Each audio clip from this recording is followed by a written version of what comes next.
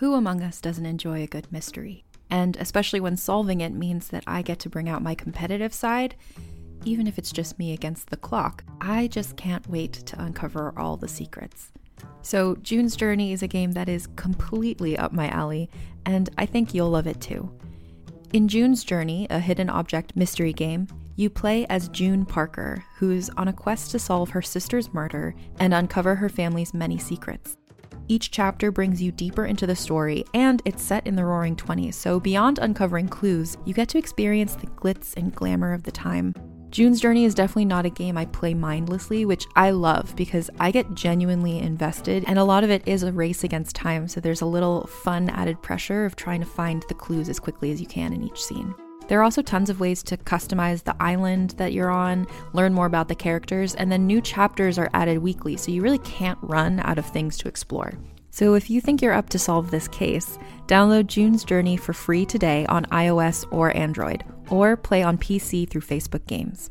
June needs your help, detective. This episode is brought to you by Reese's Peanut Butter Cups. In breaking news, leading scientists worldwide are conducting experiments to determine if Reese's Peanut Butter Cups are the perfect combination of peanut butter and chocolate. However, it appears the study was inconclusive, as the scientists couldn't help but eat all the Reese's. Because when you want something sweet, you can't do better than Reese's. Find Reese's now at a store near you.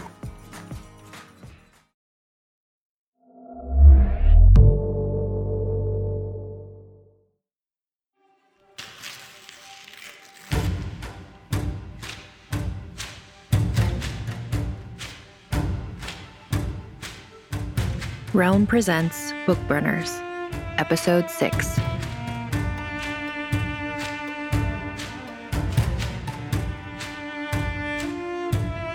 Three. We should get out of here, Grace said. Out of this room or off the boat? Sal wasn't really expecting an answer, but Grace supplied one. The room, now. The boat, eventually. What about that? Menchu indicated the expanding puddle of black goo. Liam knelt by the body, poking at it with a silver-plated pen he'd found somewhere. It's an exothermic reaction. That's where all the steam is coming from. But it doesn't look corrosive. What the owner is going to do about the carpet is another problem entirely. Behind Sal, the door opened. Hey, Skip, are you in here? The voice and its pleasant Australian accent cut off abruptly. A young woman wearing a uniform polo shirt stood in the doorway. Sal supposed she should have expected her to show up sooner or later. The woman, however, was clearly not expecting to see a group of strangers in the lounge. Then she spotted the remains of the first mate and let out a terrified, wordless scream. Even as Sal helped maneuver the woman back out of the room, she felt just a little bit jealous. She could have used a good scream, too. The door to the lounge had barely slammed shut behind them before Grace was bracing the woman, who couldn't have been older than 25, against a wall. What did you do with the book? The book? The one you bought last night, Father Menchu clarified, from the little shop in Rome. What? She looked helplessly to Captain Childress for guidance. It's okay, Katie, he said. Just tell them. What happened to Paul? The book, Grace said. I put it in Mr. Norse's safe. Take us there. Now. Skip said it was okay, so Katie led the strangers through the owner's suite and into the closet where his personal safe was secured. She hoped like hell the book was still where she had left it. She hated to think what these people would do if they thought she had lied to them. They wouldn't even let her open the safe herself, just demanded the combination, and Katie decided not to argue. Not after what they'd done to Paul. While the strangers were distracted with the safe, Captain Childress stepped up behind her, speaking low in her ear. Whatever they want, Katie, just give it to them. Keep them busy. If I see a chance, I'm going for the radio. Katie nodded and wondered if his first call would be to the police or to Mr. Norse. Katie had heard the rumors about the fair weather before she signed on, but the promotion to chief stew and purser was too good to pass up. So what if the owner was interested in rare books? She'd met plenty of rich people with much stranger hobbies. And the weirder rumors, the whispers of strange and evil things, were too wild to be credible. Besides, the crew had seemed nice, the lack of charters meant lower tips, but also lower aggravation, And ultimately, in the 16 months she'd been aboard, she hadn't regretted her decision once. Until she picked up that damn book. The big guy with the tattoos finally finished checking the safe for whatever he was checking it for. Was he smudging the room with sage? Anyway, he finally got the safe open, and then the one dressed like a priest used what looked like an old pillowcase to pick up the book. He frowned and looked at her. "Did you open it?" he asked. Katie shook her head. "It's okay if you did," he pressed. "We just need to know." "I didn't," Katie said. "It was creepy." "If it was so creepy, why did you argue with the bookseller when he didn't want to sell it?" asked the blonde woman who hadn't slammed Katie up against a wall. "Because Mr. Norse had arranged to buy it."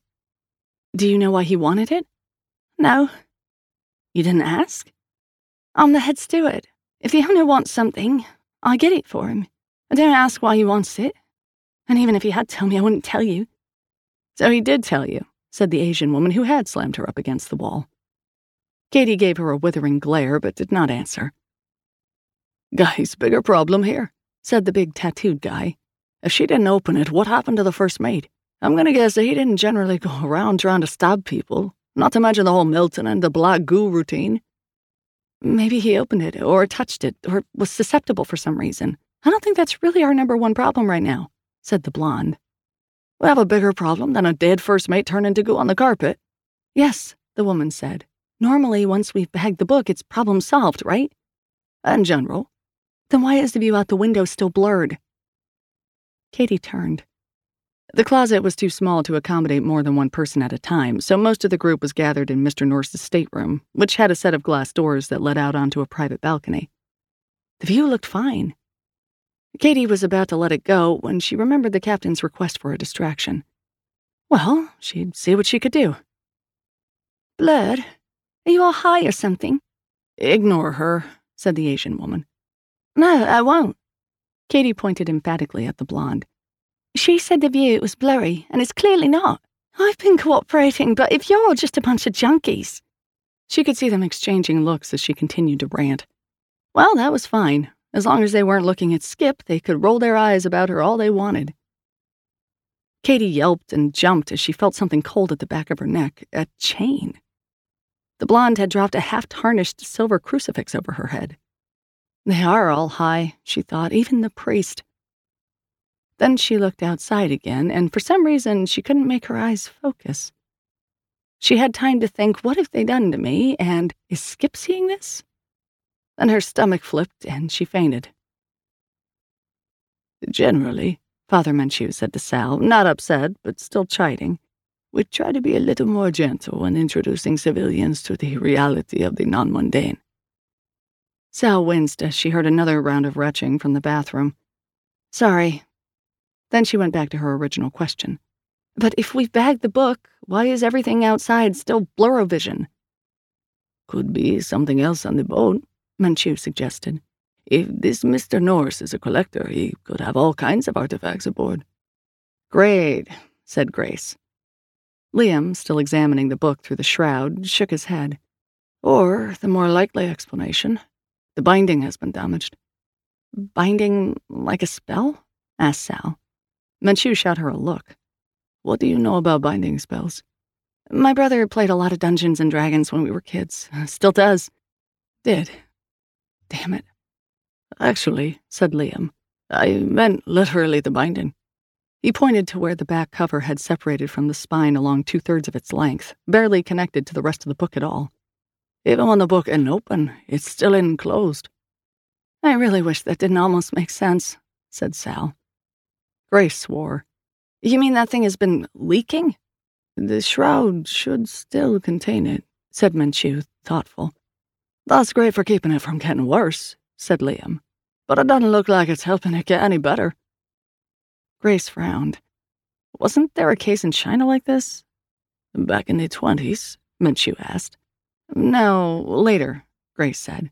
"I read about it. A book got damaged, then started oozing something that spread like a contagion." "What happened?" Liam asked. "It became the Asian flu pandemic of 1957. Estimated worldwide death toll between 1 and 4 million before a team finally found the book." "How did they stop it?" Buried the book, the monastery where it was housed, and everyone inside it under a landslide. In the pause that followed, the door to the small bathroom opened, revealing a very wan ship's steward who had finally managed to regain her feet. Grace frowned. Wasn't the captain in there with you? Katie shook her head. Then where the hell is he? Childress had to hand it to Katie. That feigning spell had been a stroke of genius. If they lived through this, he was going to make sure she got a raise. Once he had slipped away, his first stop had been the bridge and the ship's radio, but someone had sabotaged every comm system on the ship. No internet, no sat phone, nothing. He wasted more time than he should have checking over the ship's systems, trying to find out what had been done to them. But when he noticed his old magnetic compass spinning crazily on its bearings, he gave up hope that this was something he could remedy with a quick fix. If he was going to get help, he needed to get off the boat. He felt a twinge of regret, leaving Katie behind, but his best chance to help her was to get the owner on the horn. It wasn't like they were in the middle of the Atlantic. The marina office was just at the end of the dock. She'll be fine, he told himself, and made for the aft deck. Thanks to her longer stride, Sal was able to catch Grace, even with the other woman's head start. Do we have a plan? Find the captain and keep him on the boat. That's an objective, not a plan. That's a big word for a dumb cop. Hey, said Sal, I read too, you know. At that, Grace cracked a smile. It only lasted a fraction of a second, but Sal was sure it had been there. And then, just as quickly, it was gone. We're probably too late anyway. Unless the captain's an idiot, he'll have gotten as far from this boat as possible. And he's not an idiot. No. Grace scowled as though this were a personal insult. They were coming up on the doors to the aft deck now. Frosted glass. Sal's stomach clenched.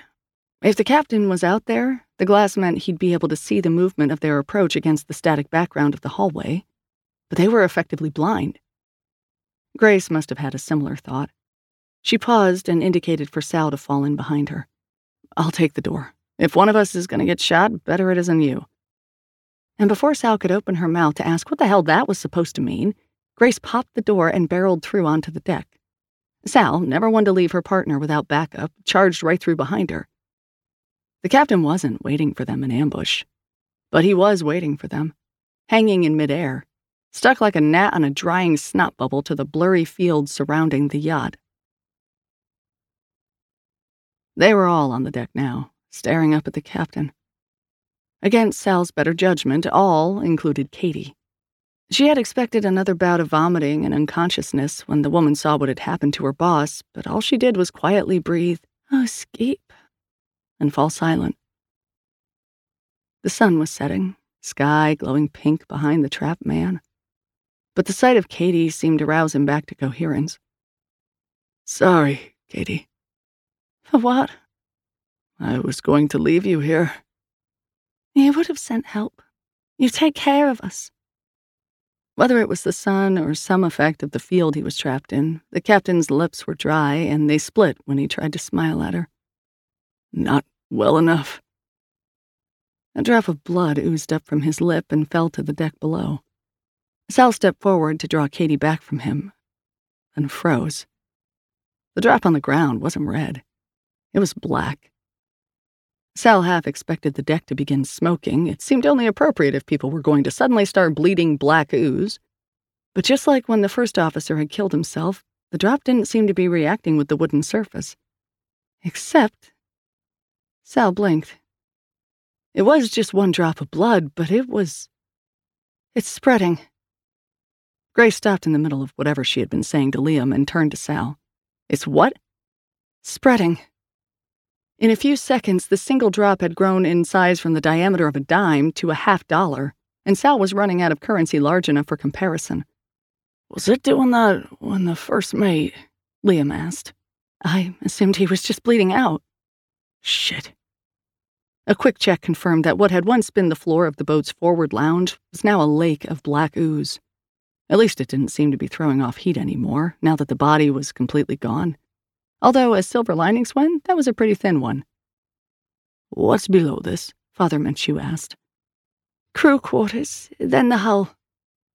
Father Menchu took this in with more calm than Sal was currently feeling, what with being trapped on a boat slowly filling with demonic black ooze.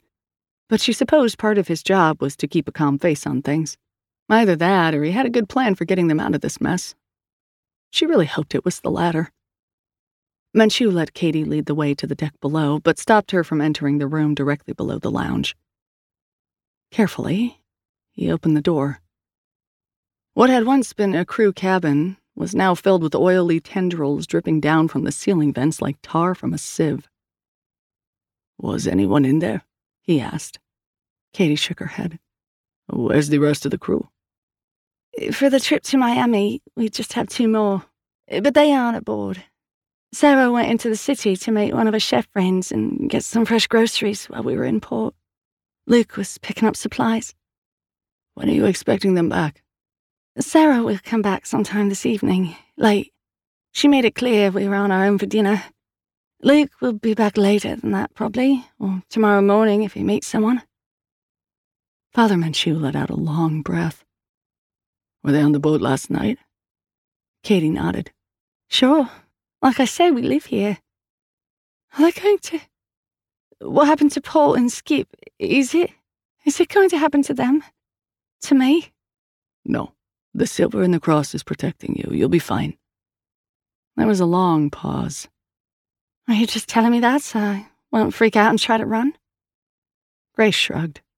"You're welcome to run if you want, but if you do, you'll just end up stuck beside the captain." Katie blanched. Since looking at the goo didn't seem to be doing them any good, Father Menchu led a general retreat to the aft deck where they could at least warn off anyone trying to board the boat. Liam found, to his disgust, that his laptop was just as out of commission as the team's phones and the ship's radio, and, grumbling, broke out paper, a mechanical stopwatch, and a slide rule. After timing the spread of the goo under the captain, he worked out that they had about an hour before it got deep enough to swamp the boat. "Once it hits the water, we'll all be in it, literally and figuratively." "Unless the field around the boat keeps it contained," Sal pointed out. "You want to bet the Mediterranean on that?" asked Liam. "Okay, so we have somewhat less than an hour to figure out what's going on and stop it." Sal looked over to where Katie stood by the captain, holding up a glass of water with a straw so that he could drink. She didn't seem to be listening, but Sal lowered her voice anyway. "Was I lying to her earlier? Is she going to be okay?" "Unless Team 1 gets wind of what's going on and decides to solve this little problem with a tactical nuke." "They have tactical nukes?" "No." "Well, that's a relief." "They do have a whole lot of napalm, though." Father Menchu gestured for their attention. "This is all academic. Phones are out, and we can't leave this ship. We couldn't call for Team 1 even if they were the only option we had left." He leveled his stare at his team, and Sal felt her spine stiffen reflexively. "But we still have a little time, and I have faith that this group will come up with a better solution." Sal hoped like hell he was right.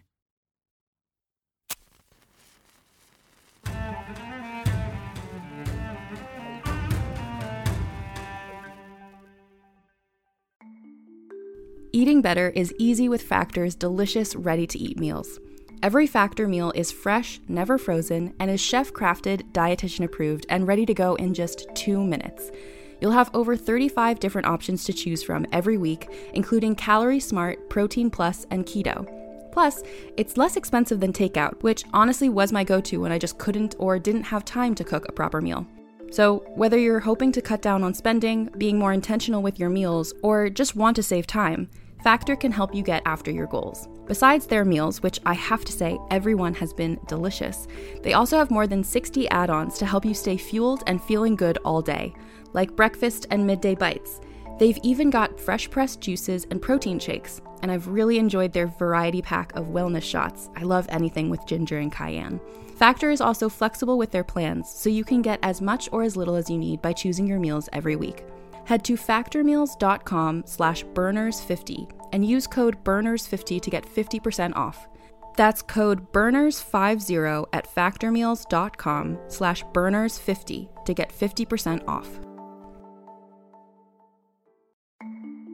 As a podcast network, our first priority has always been audio and the stories we're able to share with you. But we also sell merch, and organizing that was made both possible and easy with Shopify. Shopify is the global commerce platform that helps you sell and grow at every stage of your business. From the launch your online shop stage, all the way to the did we just hit 1 million orders stage? Whether you're selling scented soap or offering outdoor outfits, Shopify helps you sell everywhere.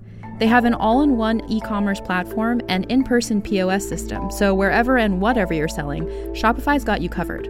With the internet's best converting checkout, 36% better on average compared to other leading commerce platforms, Shopify helps you turn browsers into buyers. Shopify has allowed us to share something tangible with the podcast community we've built here, selling our beanies, sweatshirts, and mugs to fans of our shows without taking up too much time from all the other work we do to bring you even more great content. And it's not just us. Shopify powers 10% of all e-commerce in the US. Shopify is also the global force behind Allbirds, Rothy's, and Brooklinen, and millions of other entrepreneurs of every size across 175 countries. Because businesses that grow with Shopify. Sign up for a $1 per month trial period at shopify.com/realm, all lowercase. Go to shopify.com/REALM now to grow your business, no matter what stage you're in. Shopify.com/realm.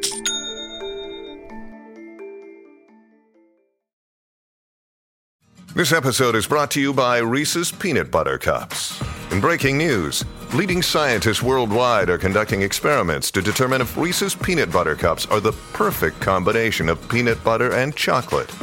However, it appears the study was inconclusive, as the scientists couldn't help but eat all the Reese's. Because when you want something sweet, you can't do better than Reese's. Find Reese's now at a store near you. 4. 40 minutes later, Father Menchu's faith in the team's problem-solving abilities wasn't looking especially well-placed. As far as I can tell, Liam explained as he ran a hand through his short red burr in exasperation. What we've got is every part of a demon infestation except the actual demon. Hallucination, psychosis, evil goo, the works. What we don't have is a demon at the center of it all. How do we get rid of all of that normally? Asked Sal. It goes away when we banish the demon or close the book. So why can't we close the book now? It's already closed, just leaking. But what if we opened it, then closed it again? That could act like a kind of reset button, right? Liam looked at Sal like she was the product of a demon-induced hallucination. Are you implying that this situation would be helped by adding an actual demon to it? No, but remember Madrid? We didn't have to shove all the weird crap going on in that apartment back through the book. As soon as we took care of the center of the infestation, the whole accessory pack got sucked back in with it. The problem here is that we've got all of the extras, but no main guy to tell them it's time to go home. If we open the book, it gives the goo something to attach to. Then we close it again, banish the demon to the other side, and the goo goes away along with it. As long as we get it into the shroud immediately, it all stays contained, right? Doing what with a what now? More important, Sal forged ahead. If we open the book, it might trigger the orb, and then Asanti will know that we need backup. Napalm kind of backup? I'm not saying I want to die a fiery death, but it's probably better than millions dead of the demonic flu. Liam opened his mouth to object, then closed it again. Sal guessed it was the best she was going to get. Great, I'm going to do it. She turned on her heel and took off.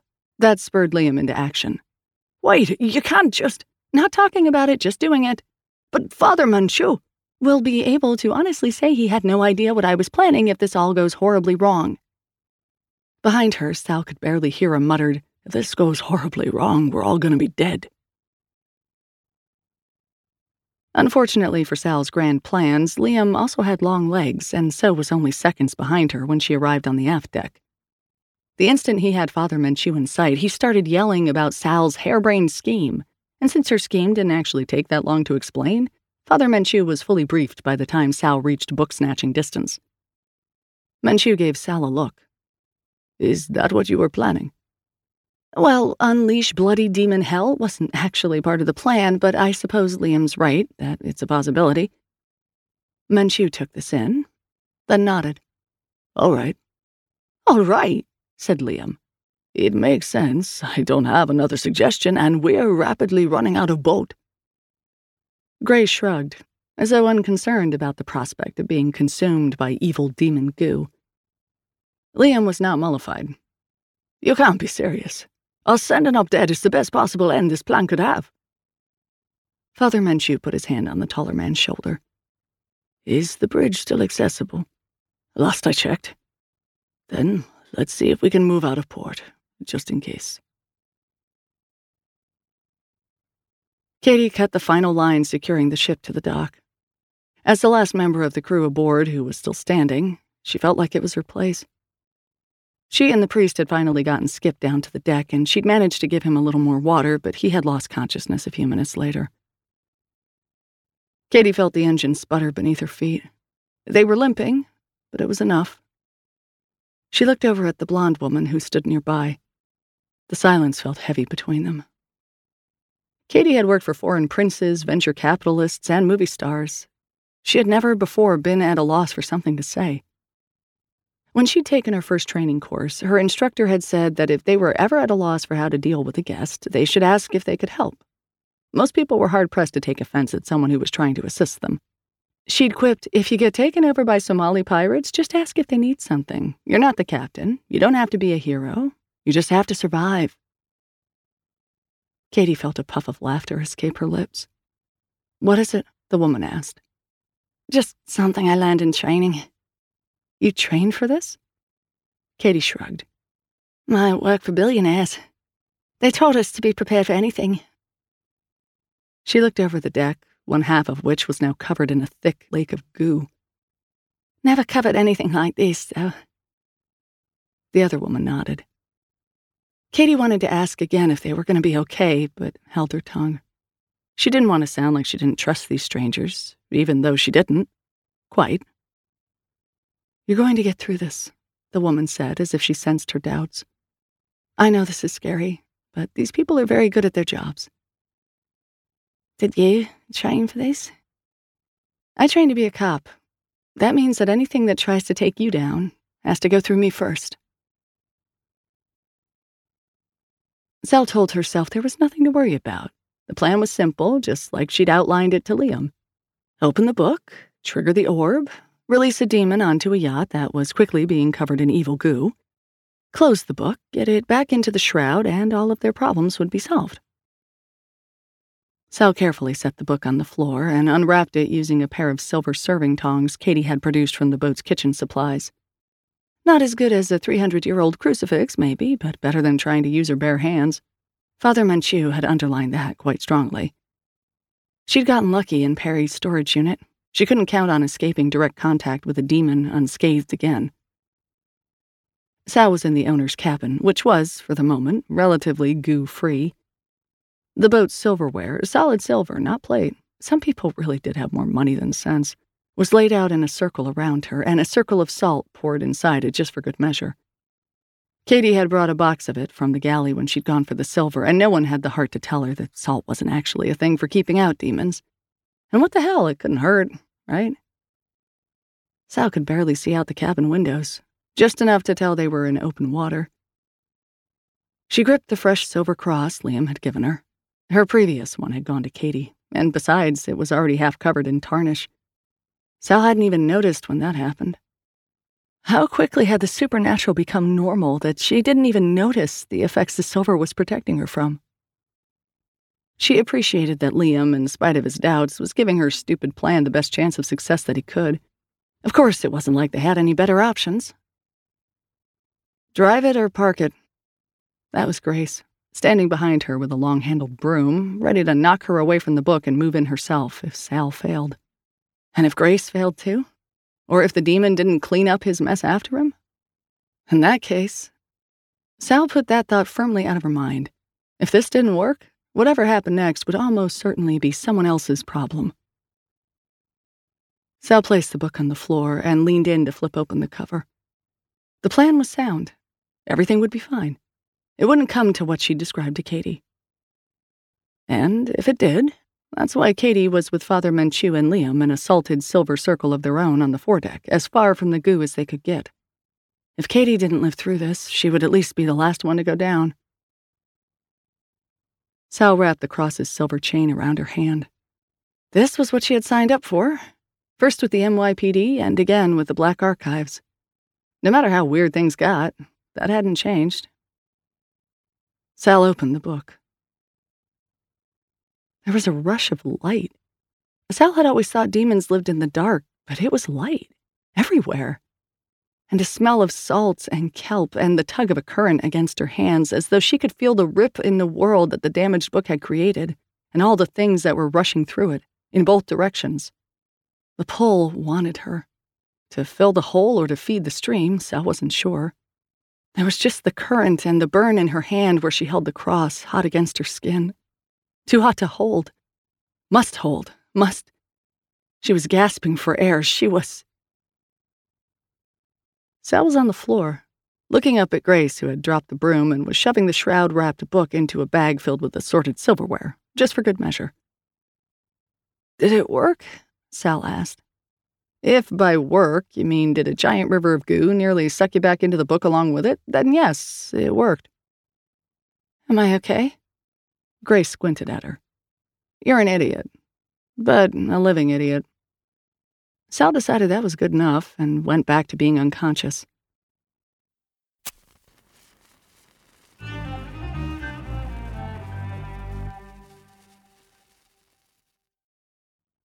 Five.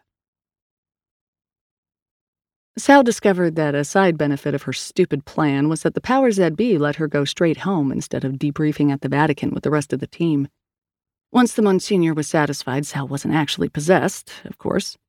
But determining that was a process Sal remembered only dimly, and since it involved more chanting and incense than needle sticks and intimate scrubbing, she decided it was far more pleasant than doing decon after an anthrax scare. When enough of her mind came back, she managed to rouse herself enough to ask Father Menchu a question. "The captain? Didn't make it." "Katie? Is she okay?" "She's fine. She's with the rest of the Fairweather's crew at a hotel." Sal thought Father Menchu said something else, something encouraging, before leaving her apartment and closing the door behind him. But she might have already been asleep and imagined it. The pleasant haze of sleep was shattered by a phone call. Sal groped for her cell, finally locating it in the pocket of her crumpled pants, and brought it to her ear. "You need to go back to Ostia. Now." Instantly awake to the tone of the words, if not their meaning, Sal sat up. Her feet hit the cold tile floor, sending a shock of adrenaline through her system. Then her mind caught up with the rest of her. "What? Who is this?" "It's Aaron." "The tour guide? How did you get this number?" "Just come back to the marina. Now." Sal was about to hang up. She knew she should call Father Menchu. She certainly should not be following the instructions of a strange man who had called her in the middle of the night on a phone he never should have been able to reach. And then she heard the faint sound of sirens on the other end of the call. "I'll be right there." The cab had to drop her nearly 5 blocks away from the water due to the firemen and emergency vehicles thwarting even her Roman taxi driver from getting closer. Once she was on foot, Sal used a combination of body language and judicious flashes of her badge to force her way through the cordon to the gatehouse at the edge of the marina. A security guard was shouting at the top of his lungs in Italian, his meaning plain even to a monoglot like Sal. At the end of the dock, orange and green flames leapt up over the heads of the gathered firefighters, reaching up to paint the sky. The fair weather was burning like a Viking funeral. 20 feet away, Aaron stood in the shadows. Very calmly, Sal walked over to him and grabbed him by the shoulders. "Who did this? Was this you?" He shook his head. "No, this was you." Sal let go of him, pulling her hands back in shock. "What? No, I didn't. We didn't." Understanding dawned. "This was to cover up the death of the captain." "In part." "What's the other part?" Sal asked, already dreading his answer. "To eliminate any possible vectors of contagion. You and your team, they can watch over. But the society can't give a job to everyone contaminated by the touch of magic." Sal felt the pit of her stomach drop out. Katie. Katie hadn't told the others much, just that the Fairweather had been secured as a crime scene following the disappearance of its captain and first mate. She and Sarah had gone to the hotel bar to mourn, speculate, and drink, until the hour and the vodka had finally borne the other woman off to bed. Katie stayed at the bar, telling herself that she was waiting for Luke, making sure that he got in all right, even though she knew he was almost certainly finding comfort in the arms of a handsome young Italian man and would not return until morning. Eventually, Katie returned to her room, where she found she was not drunk enough to banish the scenes that played across her mind whenever she closed her eyes. She called room service, ordered another drink. The priest had said the bill would be covered. He told her not to worry. Easy for him to say. He had also said that something from the book had infected Paul and Skip, the same book she had carried from Rome to Ostia. She remembered how the tar-like wave had surged at the end, rising up as though to swamp the boat before suddenly receding into Mr. Norse's cabin, like blood washing down a drain. She fingered the cross that still hung around her neck. Was she infected too? If she nicked herself in the shower, would her body collapse like Paul's? Would her black blood fill the pipes, spill out into the streets, until the world was covered in a black tide? A knock. Room service. Just as her hand reached the knob, the door burst in, followed by a man in black who reeked of smoke. He pressed a cloth against her face. Katie inhaled a scream, and the smoke smell was replaced by something sweet and rotten. Everything went black.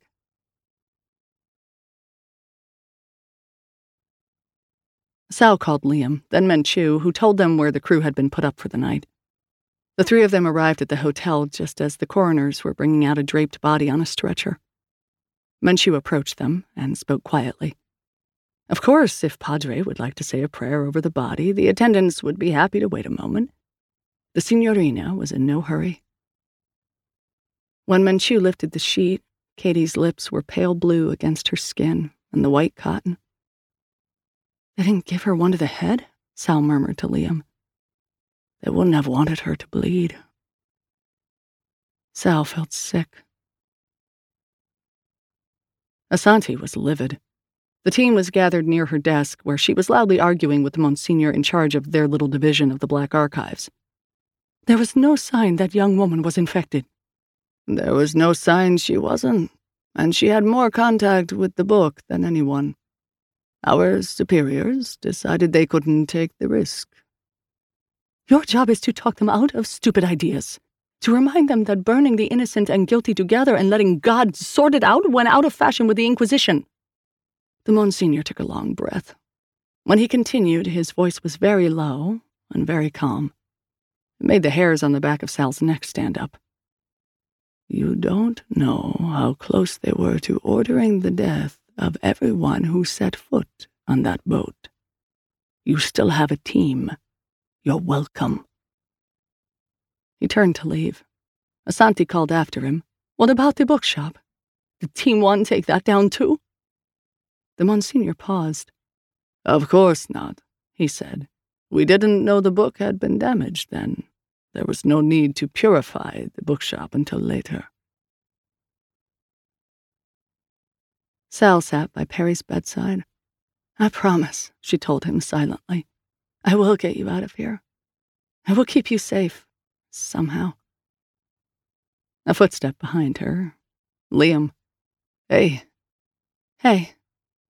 It's okay, you know. They're not going to hurt Perry. How can you be sure? He was possessed, contaminated. How do I know that someday some cardinal won't? Because I'm still alive. Sal had forgotten that Liam had once been possessed himself. Every case is different, and whatever went south on this one, he was nowhere near it. Sal nodded, but didn't move. And then Liam's hand was on her elbow, gently guiding her to her feet. Come on, he said. I'll walk you home. They walked through the old gallery of the late Crusades on their way out. Sal caught a whiff of acrid smoke, the kind that came from burning treated lumber, lingering in the air as they passed. Once out of the Vatican complex and onto the streets of Rome, Sal took her arm back. Liam was content to walk side by side. Every time I think I have this job figured out, what's going on, what's expected of me, something like this comes and slaps me in the face. I mean, I knew the work was dangerous. I'm okay with dangerous.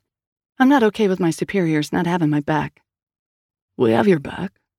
The team does, but Manchu and Asanti don't have the codes to the nukes. I told you there aren't any nukes. She didn't laugh. They walked in silence. The worst thing is, I catch myself wondering if they were right. 1 life for 4 million is pretty easy math, and if we have a demonic possession detector, no one's told me about it. What if she wasn't clean? What if we aren't clean? Liam sighed. I worry about that every day. All we can do is the best we can. It doesn't seem like enough. On the bad days, I worry about that too. Sal searched Liam's face. This was a bad day, right? Tell me this isn't fair to average. I need this day to be one of the bad ones. It was pretty bad, Liam said. Could have been worse, though. They were almost at her building. Sal noticed that her hand had fallen back against Liam's arm without her noticing. He didn't seem to mind. Well, what of it? Wanting companionship after a close call with death was a psychologically proven phenomenon. Or at least a baby boom 9 months after 9/11 proven phenomenon. Then she remembered something else Liam had told her as she hastily took her hand back. Liam looked at her, confused. Something wrong? Aren't you a monk? Liam shook his head. No, I just live with monks. Her eyes narrowed. You're not just saying that to get into my pants? Liam blinked. Is that? I hadn't thought you wanted. He pulled himself together. I swear to you, I am not a monk. Sal took a moment to think about that. So, no vows? A slow grin spread across Liam's face. Not that kind. Sal couldn't help her own smile in return.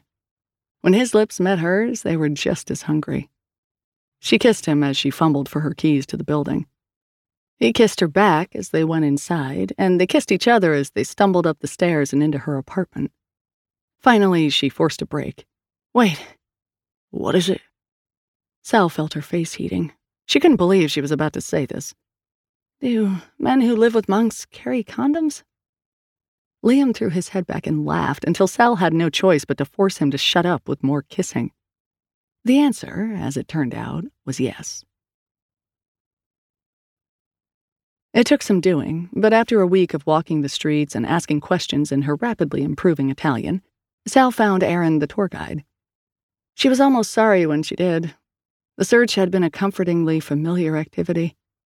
But in the end, she didn't need comfort. She needed answers. Erin didn't seem surprised to see Sal walking up to the terrace of the small sidewalk cafe where he was installed with a newspaper and an espresso. He rose as she neared and gestured for her to sit down.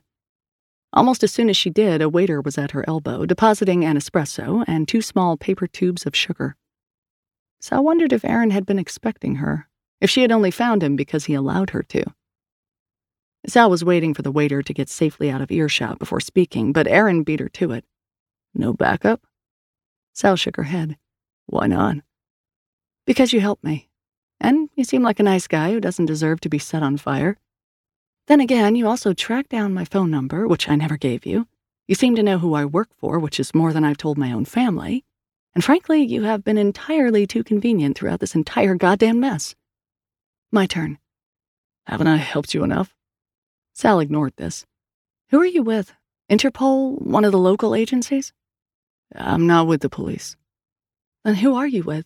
And why are you allowed to know about what's going on, which you clearly do, and live, while poor Katie ends up chloroformed? Erin sighed. Information is like a contagion. It spreads. Your employers do an admirable job controlling that, but they aren't the only players in the game.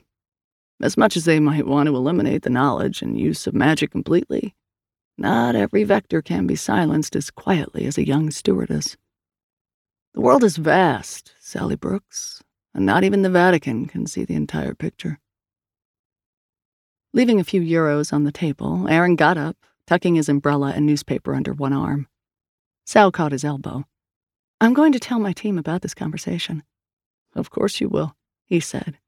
You already promised the priest you would. Don't worry about me. As it happens, my superiors and yours are on very close terms.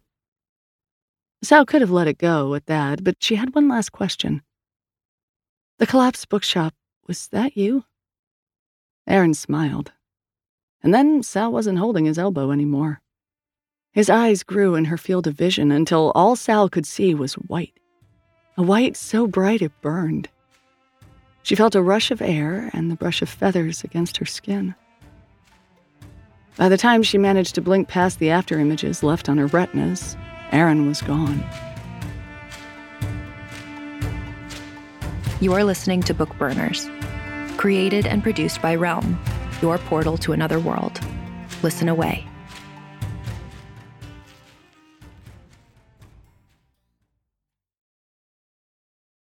In a world saturated with glossy facades comes a podcast that's breaking barriers. This is Reppin'. It's where we do a deep dive into subjects like belonging, to mental health, to courage, and more. On Reppin', you'll meet the faces you think you know and discover their untold stories. It's real, it's intimate, and it gives you insight into the real person behind the images. In a world of pretense, Reppin' strips it all down. No filters, no facades. Learn and be empowered, and find inspiration through thought-provoking stories that resonate with your journey. Every episode is an exploration into the truths and values that make us who we are. Representation, it's not just about race or gender. It's about you. Reppin' ensures that every voice is heard, every story is valued, so be seen, be heard, and be represented. Listen to Reppin' wherever you get your podcasts.